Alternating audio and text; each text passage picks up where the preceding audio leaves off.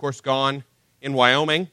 And so we're a little off the schedule. You know, I've got the newsletters in the front that have got our calendar of our events, and one of the things I put in there is our text for every Sunday, so you can read ahead or read after and try to study for yourself some. But we got a week off, but we'll catch back up because I was supposed to be gone next week, and I was gone last week instead. I do appreciate us being given the opportunity to go up to Wyoming to spend some time with her family for the memorial service for her grandfather. Pray for them. Pray for salvation in that family. Several of her family members are members of a church that is not a lot of gospel. It's a social club type church where you go. Colleen said she went with her grandparents several times over the years, and it's just about how you need to be a good person. Well, I'd like for you to be a good person, but I'd like for you to be a saved good person, you know. And it's, unfortunately, I think it was Howard Hendricks, who was a professor at Dallas Theological Seminary for a long time, who said that just like to keep somebody from getting the flu, you give them a mild form of the virus. A lot of people have got a mild form of Christianity that keeps them from ever getting the real disease. And unfortunately, somebody who has a superficial Christianity is much harder to win for the gospel than someone who realizes who they are and what they are. You've got to have a change deep in your heart. And except you repent, there's no hope. And just pray that God would grab a hold of that family in a supernatural way, pour His grace out on them, draw them to Himself, that they would place their faith in Jesus and be saved. I know that would be a great blessing. And I know that Colleen's dad has come here and spent some time with us and been blessed by his time here and is more receptive. And if God leads him to salvation, then I trust that he will be an instrument to win his family. And it's just a wonderful thing. You know, it's hard on Colleen to know or to not know, where her family really stands, because they know some of the right answers, but they're just not the kind of changed life that the gospel brings. And so, pray for her, pray for them. We are now, of course, picking back up. Excuse me, the Wyoming, the air is wrong. There's nothing right about it. It is thin and dry and full of pine trees. And we spent a week, of course, at church camp 2 weeks ago. And I got more pine than I wanted there. And then we went to Wyoming. And in addition to being oxygen deprived by being at the top of the world, I was pined again. And now I've got this nasty cough. So I'm going to do my best not to breathe too much. As we pick back up here in John chapter 6, we are on the fourth sign. We've seen the two signs in Cana. We saw the wedding at Cana showed that Jesus is the one who makes a change. We saw in the healing of the nobleman's son that Jesus is the one who responds to faith, that he's not bound by space. We saw in the healing of the man who had been lame for 38 years that Jesus is not bound by time. He can heal on the Sabbath. He is the Lord. Today we come to a very familiar story. Familiar, one, because it is the only miracle that is included in all four Gospels. I say that. There's one other miracle that's included in all four Gospels, and that's the resurrection. But other than the resurrection, Matthew tells some, Mark tells some, Luke tells some, John tells some, but all of them include the feeding of the 5,000. Now, that may seem a little strange to you. If I were picking a miracle to include in all four Gospels, and you asked me what the most important miracle was, I might say the raising of Lazarus. I might say the Jesus taking himself away from the cloud and them not noticing. I would say the raising of Jairus' daughter. There's no idea what I might pick. But I probably wouldn't pick something about a lot of bread. But the feeding of the 5,000 is one of the most theologically rich miracles. As I'll go ahead and tell you what my struggle has been this week, is part of me wants to say, well, I can't see the clock because the tablecloths are in the way, and go through and tell you everything that I would like to tell you about the feeding of the 5,000. Unfortunately, we've only got about 40 minutes, and then you'll all start to fall asleep, and it won't matter how long I talk up here if you're not listening. But this miracle has got so many different angles on it. It's very difficult when teaching the Bible because you could spend as long as you want on a small section. But it's also my responsibility to give you the whole counsel of God. So it's my responsibility to tell you what the Bible says at this place, and also to tell you the whole counsel of God, to give you a glimpse of the whole Bible. So if I spend 10 years teaching through John, then you'll not get to learn all the fantastic things the Bible has in Romans and Hebrews and Acts and Genesis and Exodus and all these other places. So you've got to strike a balance here. So what I'm going to encourage you to do is this week to read through John 6 for yourself and see how much more there is than we can possibly talk about. Now, to give you a little bit of background, we have to talk about Moses. When Moses led the people out, remember it was at the Passover, and the Israelites had been slaves in Egypt for 400 years. They were finally led out through 10 plagues. The 10th plague was the death of the firstborn.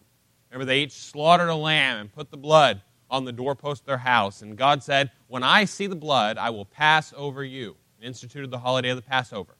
Moses then took them to the Red Sea.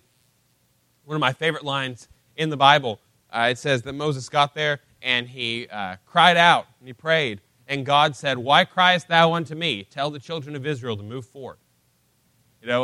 Moses said, what are you praying about? I already told you what to do. God said, what are you praying about, Moses? I already told you what to do. How often do we, this is free, this isn't even a part of what we're talking about today. How often do we say, well, I really need to pray about that? Somebody says, have you witnessed to that person? Have you told them about what Jesus did for them? And you said, I just need to pray about the right time. And God says, what are you crying out to me for? I already told you to move forward. Somebody says, well, I'm just really praying about being baptized. And God says, I put that in the Great Commission. On my way out, I gave you marching orders. If somebody says, I know that this person needs something, and I'm just praying about whether this is the right time for me to help them. God says, why criest thou unto me? Tell the children of Israel to move forward. So then Moses said, stand still and see the salvation of the Lord. He lifted up his staff, and the Red Sea parted. They crossed the Red Sea, and they were separated by God. They went out into the wilderness, and you remember there was no food. So God sent manna down, and they ate the manna. Manna is Hebrew. What is it? They ate it, and every day they had just enough. Every day they had exactly what they needed. And the next day it was gone. Of course, on Friday they had a double portion so they could make it through the Sabbath. And then, of course, they prayed. They said, this manna, we're sick and tired of this manna. Manna all the time. Manna for the morning, manna for night. And, of course, if when God had taken them to the border of the Promised Land, they had had faith and gone in, they would have been done with their manna diet. But because they had to wander in the wilderness for 40 years, they have manna for longer than they were intended to have manna. There's another lesson about the Christian life there, about why do I have to keep dealing with these same basic things? Well, if you would have grown up when God had called on your faith, then maybe you could have moved on. Anyway, sorry. I get gone for a week and I get downright fiery. You're going to have to keep an eye on this one. So as we go on through the wilderness, finally they cross the Jordan River and they are allowed to enter the Promised Land. But one of them is not. Well, almost all of them are not. They die for their unbelief.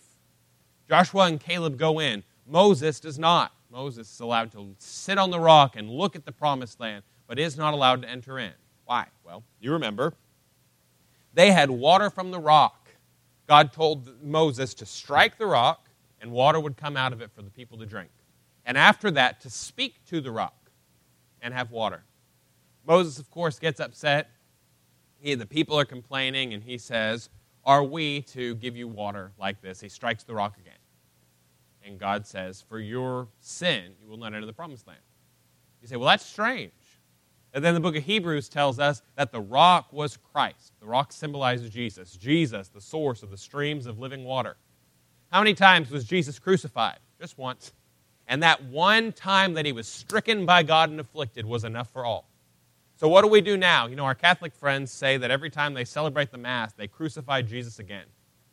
They offer Jesus again on the altar. We don't have to do that. Jesus was offered once and for all, the just for the unjust. So now what do we do for the forgiveness of sins? We speak to him.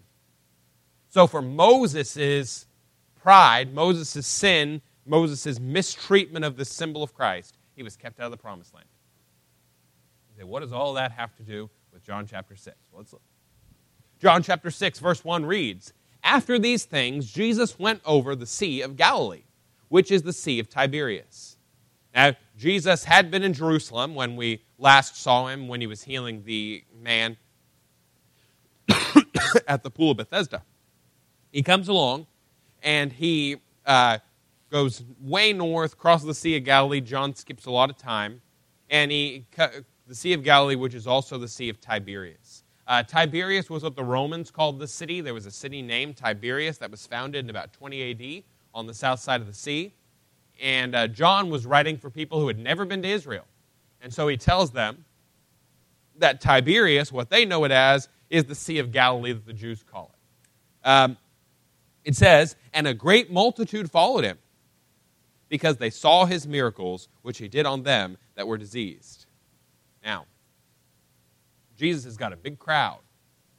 When you piece this together with the other Gospels, this is just at a year before Jesus' death. And he has this massive crowd following him. But unfortunately, they are not following him because of who he was. They're following him because of the signs that he did. Now, we always have to walk a balancing act. We want to see people reached, and I think we can all say the more people in heaven, the better. They'll be from every tribe, every tongue, every nation. But when we gather a crowd for the sake of gathering a crowd, we can gather a crowd for the wrong reasons. I wanted to point out our Vacation Bible School decorations and stuff are not the main event. We do this, the kids come in, they like it, they're excited, they know that we take it seriously. The same way that we keep the church clean and different things so that you all know that we take it seriously, that we care about what we do here. But primarily, the purpose is to give them the truth of God's Word. There's the Vacation Bible School seminar in Pasadena where churches from all over come and learn about the different lessons. And to tell you where my priorities are, they've asked me to teach that seminar 4 years in a row now, and they do not have me teach on the finer points of auditorium decorations. They don't have me teach on how to get people to pre-register for your Vacation Bible School. The lesson that I have, thank you very much. The lesson that I have every year is transformational teaching, or teaching to change lives. Because to me, that's the only thing that matters, is how can we use the Word of God to change the lives of men, women, boys, and girls? And you say, well, they're just kids. Well, what happens, what you plant in somebody's heart stays. You reap what you sow. One thing that many of you know is there are stories in the Bible now that there are verses principles that you couldn't tell me when you learned them because you learned them so young, they were implanted in your heart and they've just never gotten loose. The stuff these kids learn, they carry with them for the rest of their lives. If I had a chance to change a river at the beginning of the river, the middle of the river, or the end of the river, I'm excited when somebody who's older comes to Christ or middle-aged comes to Christ. But if you can redirect the river at the very beginning, you can make a huge change for the whole thing. And so what a privilege it is to do this. So these people were following Jesus, not because of the Word, but for the signs. And if I can get on a little bit of a soapbox, we don't have an arcade, right? We don't have different things like that, because one thing that I believe is that what you catch people with, you have to keep them with. And if we say, come to church, get a $25 gift card, well, then next week the church that has a $30 gift card is going to get them instead, right? And there are churches that do kind of gimmicky things like that. These people were following Jesus because of the gimmicks. But if you don't follow him because of what's in your heart, then as soon as you hear what he really has to say, you're going to leave. After Jesus performs this miracle, they try to make him a king. Once he explains this miracle, they all leave, turn their back on him. sometimes we set people up for failure. Sometimes the way that churches, we can be well-meaning, but sometimes the way that we operate makes it harder for people to follow Christ instead of easier. We want to make things as easy as possible. We want to be as sensitive as possible. I'm all for that. I try to, especially on Sunday mornings, not assume that you know anything about the Bible. I tell you what page number things are on. But if it gets to the point where we water down the message or offer up substitutes for the message, then there's no power. There's no power. And so, as we see this, Jesus comes, they follow him for a season, but these are not people who are really changed. So, let's see how long he allows that to go on. A great multitude followed him because they saw his miracles, which he did on them that were diseased. And Jesus went up into a mountain, we understand, to kind of get away from the crowds and spend some time in prayer. And there he sat with his disciples. And the Passover, a feast of the Jews, was nigh. This is Jesus' last Passover before his death. He'll die the following Passover. When Jesus then lifted up his eyes and saw a great company come unto him, he said unto Philip, Whence shall we buy bread that these may eat? He turned to Philip, and you remember Philip was from the region. Philip was a Nazarene also, a Galilean. And so he turns to Philip and he says, Philip, you know this neighborhood. Where can we get some food for this multitude of people? The other Gospels tell us there were 5,000 men. That's a lot of people. 5,000 men, and you say, well, if they each brought their wife and one child, that's 15,000. Well, let me tell you, if you start studying the Hebrew culture, your wife and one child was not the situation. They had multiple children, and they would come and they would travel, and there's a huge crowd, bigger than we can imagine. In fact, we're going to find out in just a minute that 8 months' wages would not have given each one of them a bite. This huge number of people, this huge crowd. And he turns to Philip and he says, hey, Philip, where are we going to get some food for these people? Now, you remember Philip has been traveling with Jesus for 2.5 years now. He has seen Jesus perform many marvelous signs. But what does he say? Well, verse 6, of course, says, and he said this to prove him, for he knew himself what he would do. Jesus is testing Philip because he already knows what his plan is. Philip answered him, 200 pennyworth of bread is not sufficient for them, that every one of them may take a little. Philip says, if we had 200 days' wages, the word penny here is the Greek word denarius, which is a day's wages for a laborer. If we had 200 days' wages, 8 months, we couldn't give each one of them a little. It's very difficult, of course, to convert ancient money to modern money because the standards of living were so different. But if we just say the average American today makes about $30,000, that's the average salary in the United States. It's $33,000. 8 months' wages would be about $20,000. So Philip turns and he says, we could spend $20,000 and we wouldn't even be able to give them all a bite. That's a crowd. Now, how often do we, who have walked with Jesus, when a problem comes up, suddenly our head is right back in the world? We see something that needs to happen. And we say, and God lays something on our heart. You say, I feel like I need to do this. And then you look at the numbers and you say, well, there's just no way. How faithless. One of the things that constantly surprises me about us, about Christians, is how short our memories are. God did something for us yesterday, and today we wonder how we're going to make it through. Philip had traveled with Jesus, spent years with Jesus doing things which nobody else could do. And then when there's a crowd of people to feed, he says, I just don't know. I don't know where we're going to get $20,000. A lot of churches think like that a lot of the time. See, I can look at some problems, some things we need to get done here, and I can say quite honestly, I don't know where we're going to get $20,000. But God does. The same God that started it finishes it. We say the Second verse of Amazing Grace, 'twas grace that brought me safe thus far, and grace will lead me home. The God who started it is the God who finishes it. And if we are so faithless that we doubt God, it's because we've forgotten what He's already done for us. You look at a problem, and maybe you sit there and you look at your bills, kind of an easy example, and you say, okay, I don't know how I'm going to pay these bills. And then if you were being honest, you would say, I remember when I was spiritually dead and Jesus called me to life again. I remember when Jesus was dead in the tomb for 3 days and He conquered. I remember when Jesus fed 5,000 men with 5 loaves and 2 fish. I remember when Jesus called Lazarus up from the dead, when He walked on the sea. I remember all these things, and that God has the power to take care of whatever problem you've got. So why do we have such short memories? Why is it that we cannot see clearly?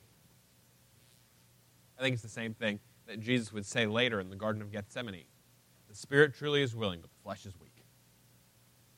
Your spirit wants to believe, but your body, your anxiety, all these nerves come up. And we allow ourselves to be mastered by flesh instead of spirit. But Jesus will say later in this chapter, flesh profits nothing. See, excuse me. We spend all of our time and all of our energy and put all of our eggs in the basket. It's got a hole in the bottom. Why is it we've got 2 canteens to carry water with? We put all our water in the broken one. You've got the spirit and you've got the flesh. And you know you've got so much energy, so much time, and you know you can keep what you put in the spirit. You build up for yourselves treasures in heaven, and you know that whatever you put in the flesh, rust will corrode and the moth will destroy. And yet, what do? Every single time. Jeremiah said, my people have committed 2 sins. They have forsaken me, the fount of living waters, and they have hewn for themselves cisterns, broken cisterns that can hold no water. We abandon what can save. We abandon what can satisfy for nothing because of our flesh. So, He comes, and Philip, of course, does not do so hot in this test. One of His disciples, Andrew, Simon Peter's brother, saith unto Him, there is a lad here which hath 5 barley loaves and 2 small fishes, but what are they among so many? See, I like Andrew. So far in the Gospel of John, basically we just see Andrew do 2 things in the whole Bible. Both times we meet Andrew, both times the Bible tells us something specific about Andrew, he is doing the same thing. When we first met him, he came and he got Peter. And he said, Peter, you got to come see this Jesus. Here, he brings the little boy with the 5 loaves and the 2 fish to Jesus. Both times we see Andrew, he does not have all of his thinking right. He still says, what are they among so many? But both times we see Andrew, he is doing the same thing. He is bringing someone to Jesus. I'll forgive a lot for somebody that is bringing people to Jesus. And you've got a problem. When somebody else has a problem, and they come to you, what do?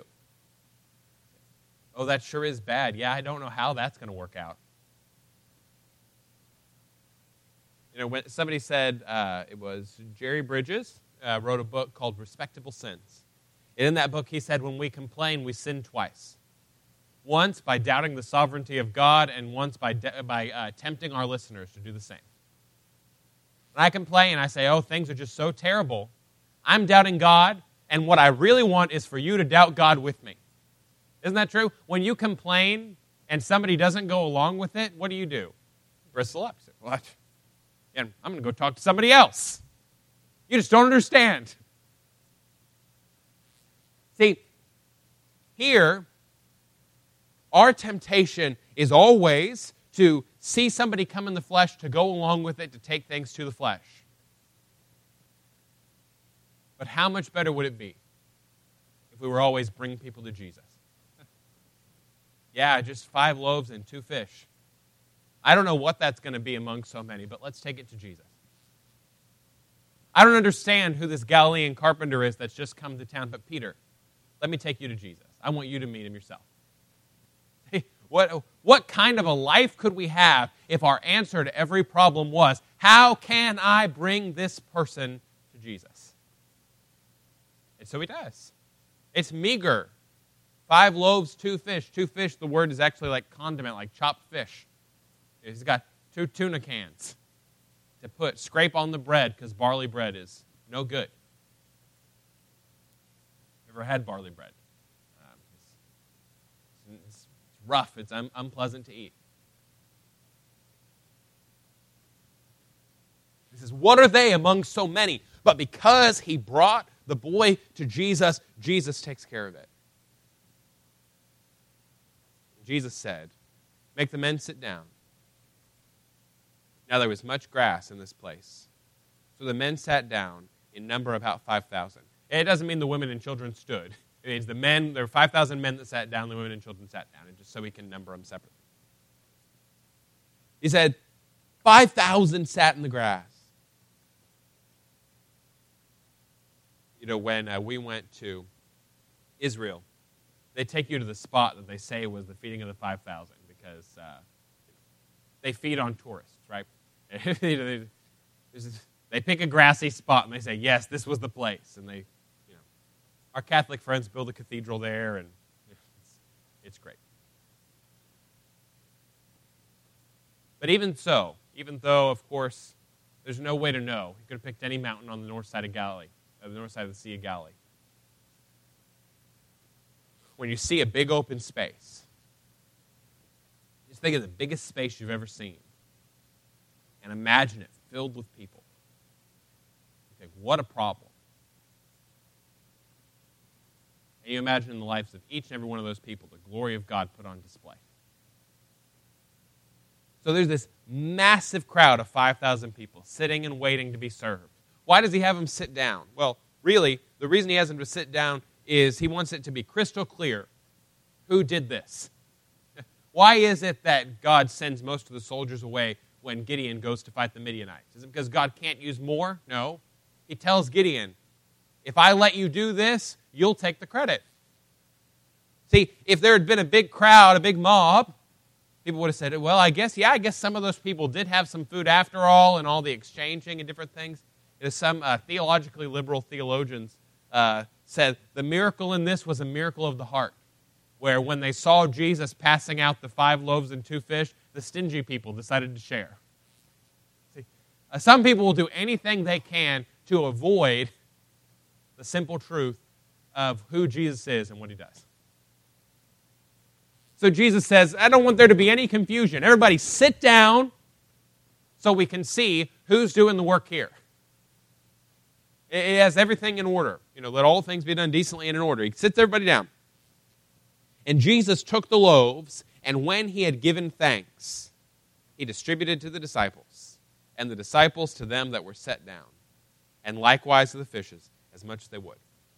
Jesus takes the fish, he takes the bread, he passes it out to the disciples pass it out to the people, and everybody eats as much as they would.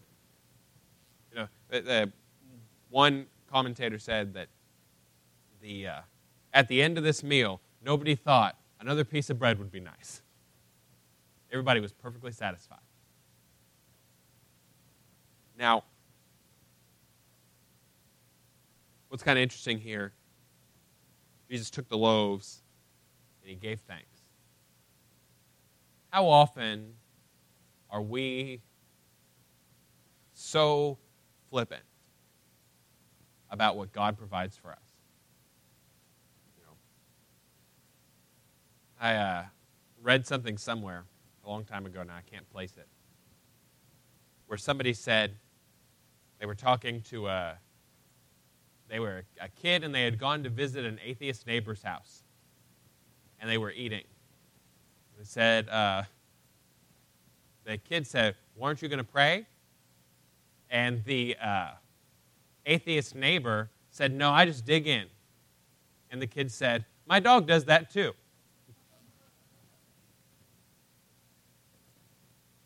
You know, how ungrateful are we sometimes? How quickly do we not take the time to just bow our heads and say, Lord, thank you? When you eat a piece of bread, you ever think about everything that happened so you could have that bread? For how many thousands of years was God preparing that soil with nutrients? For 1,000, 2,000 years, it's been gathering nutrients from the waters. God sent the rain. God sent the sunshine. God sent the sea. God prepared it for that moment. And then God gave the people the strength to pick it. He gave the businessmen the wisdom to establish the business, to grind it into flour, to make the bread, gave you the health to go to the job, to get the money, to have that bread. If you really sat down and went step by step by step, and you thought, what all happened so I could have this food? It's marvelous. You say, why do I have to thank God? Well, I have to thank God because I could never have controlled all those things myself. Sometimes people say that, they say, why should I thank God for this food that I work for? But you start to think about how much beyond your control was involved. Moreover, Jesus, who spoke and the world was, without whom all things were made, without whom was not anything made that was made. Everything that existed because of Jesus. He still gave thanks to set an example for us. So he takes this bread, these 5 loaves and 2 fish, and what would you do? Yeah. 5 loaves and 2 fish. What good's that going to be? We get ungrateful when we think something's not enough, don't we? But he says 5 loaves and 2 fish, and he lifts it up and he thanks God for it. And they pass it out, and everyone is full. I told you that we're not going to have time to talk about everything here. Let me go ahead and tie this in for you. Later on in this passage, Jesus is going to say, I am the bread of life. The Israelites, when they find out what Jesus did, when they find out about this miracle, they had always believed that when the Messiah came, he was going to give them manna again. They just made that up. It's in one of the apocryphal books. It's not anything in the Bible. But they believed they would be given manna again when the prophet like unto Moses came. And so when they see bread, they say, this must be the bread from heaven. And Jesus says, I am the bread from heaven. We told you when the Israelites wandered in the wilderness, they ate the manna, they got enough for themselves, and it was gone. When Jesus comes and he feeds the 5,000, everybody is full and there are 12 baskets left over. Jesus said, you thought the manna was good. For me, I've got all the apostles' lunch tomorrow taken care of. Jesus says, whoever eats of my bread will never be hungry again. Whoever drinks of the water that I give will never thirst again. And you know what the crowd said? They said, Lord, give us this bread always. But they didn't want it. When they said, give us this bread always, they thought, wow, that bread you gave us yesterday is like the tree of life. If we keep eating it, we'll never die. And Jesus said, I am the bread of life. I am the manna that comes down from heaven. This miracle shows that Jesus is the sustainer. Jesus is the provider. Why do we insist on eating things that do not satisfy? Why do we insist on chasing things that will never make us content? How do you know it won't satisfy? Well, Solomon, in the book of Ecclesiastes, tries everything. What does he say? This vanity of vanities, saith the preacher, all is vanity, and chasing after wind. I want you to find somebody that has tried what you think is going to make you happy and see if it works. Somebody, you got a teenage boy who thinks this girl is going to make him happy. Will you try it? And eventually, she may be the sweetest person in the world. But eventually, she's going to let you down. You've got somebody and they think, if I can just get this promotion, then I'll be happy. They get that promotion. Suddenly, it's not everything it's cracked up to be. And we talked about this. We've talked about this before. But somebody who's got $30,000, makes $30,000 a year, says, man, if I could just make $50,000 a year, I can see how all these numbers would work. I'd just be on easy street. I've never met anybody who made $50,000 a year and said, I'm just on easy street. That's somebody there, they say, if I just had $80,000 a year, maybe you could go on and on and on. But whenever, most of you probably make more money than you used to. And if I had asked you 10 years ago what life would be like with the amount of money you make now, you'd say, oh, that'd be fantastic. But it never satisfies. It's a moving target. One of my pastor friends is a missionary in Austin, Corey Page. Austin is one of the most unchurched cities in America. It's a huge secular wasteland. And he said something. He posted something on Facebook the other day. He said, "If success motivates me, my priority is myself and not God." And at first I wanted to argue him because I didn't like that. I didn't like that at all. But it's true. If I think what motivates me is ministry success, seeing people reach, seeing things happen, that never satisfies. It's a fantastic thing to hold somebody's hand and pray with them as they trust Christ. But it's not the end thing. You always need to reach somebody else. You're never happy. You're never satisfied with it. So we do those things. Those things are good. But we do not seek our satisfaction in them. The only thing where we all have enough, where no matter how much we take, there is always more, is to find our satisfaction in Jesus.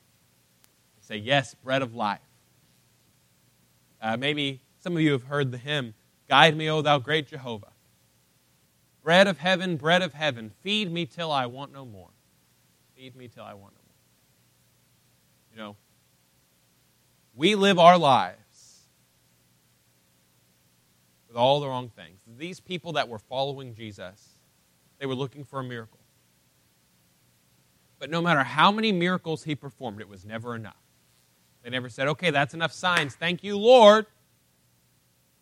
When you pray and you look for God's hand instead of his face, God will meet that need, and you know what there'll be the next time? There'll be another need. It'll never satisfy. But when you say, Lord, to you I go.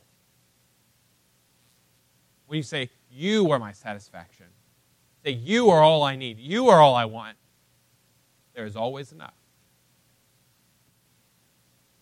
God is a well so deep, you can never drink it all. He is bread so full that people have been eating his flesh for 2,000 years. And there's more. That's the. I don't want to say this in a way that's going to sound blasphemous. I'm going to say it and I'm going to try to explain it. God, the glory of God, the love of God, is the only thing that when you partake of it, there's more of it than there was before. I don't mean that when we experience God's glory and praise him that he becomes more glorious, but I mean that his glory is put more on display. When we serve him and he blesses us, suddenly other people can see him, and there's more and more and more and more. There are 12 baskets left over because there were 5,000 men. I bet if there had been 10,000 men, there would have been more baskets left over, because that's just the way God works. And so, when we come to God, when we share Jesus with others, we don't run out. When you witness to somebody, when you tell somebody, this is what Jesus did for me, this is what he can do for you, you do not have less of Jesus than you did before. You have more. So I wonder, how many of us are like Andrew? How many of us are always bringing people to Jesus? I was joking with a pastor the other day. maybe I was half joking. I said, can you imagine how much easier church business meetings would go if everybody got one vote per person they had led to Christ? If the more on mission they were, the more say they got. I was only half joking because we all have the Holy Spirit. We're all led by God. We're all priests. It's not. I don't actually think we should operate that way. But what if you decided how much you trusted your own judgment by how much you'd been on mission with Jesus? And you said, I feel this way, but I haven't even talked to anybody about Jesus in 6 months. And this person over here, they've led 2 people to Christ. They're following him closely. They probably hear the Spirit better than I do. I'm going to submit to that. How different would your life be if you decided how much you were going to trust your own judgment based on how much you had exhibited God's guidance? If we are going to follow God, there's one way to do it. See, maybe some of you have followed somebody in a car before. I'm sure you have. And things are going really well until you're behind them. There's a red light that they think is pink. They go down here. You're stuck on the other side, and you can't follow them anymore. You've gotten behind. What do? Sometimes you are trying to follow God, but some obstacle gets in your way, and you just don't make it past it. You're following God, and then a hiccup happens. You fall into some kind of sin. You get separated. What's the easiest way to fix that? Well, I'm following somebody. I want to know where we're going. So let's say Colleen and I are leaving the house, and she says, okay, follow me, we're going to Walmart. Well, if we get separated, I can still go there because I'm going the same place she's going. If she says, follow me, we're going to Hobby Lobby, I'm going to beat her there, get in front of the cashier, block it.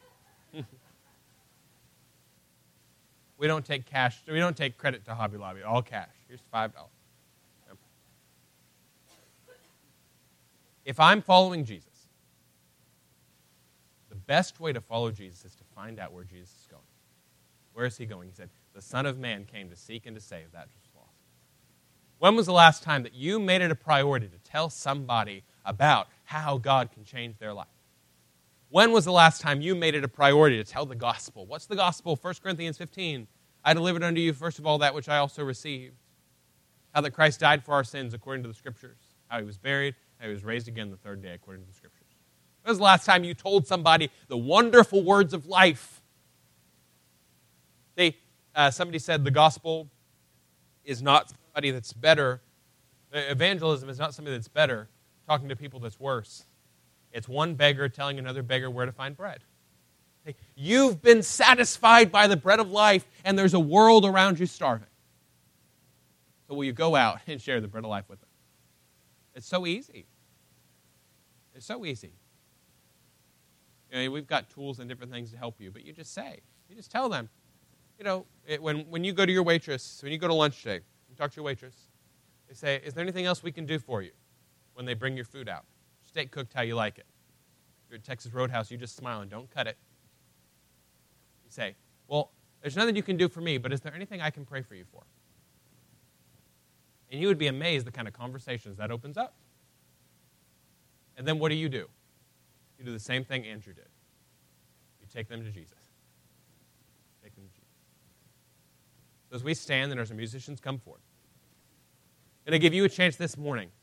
If you have not partaken of the bread of life, give you a chance to come to Jesus this morning. If you have not been living a life of obedience, give you a chance to come to Jesus this morning. If you just want to come and pray about somebody you need to witness to, somebody you need to take to the bread of life, that's what this sign shows.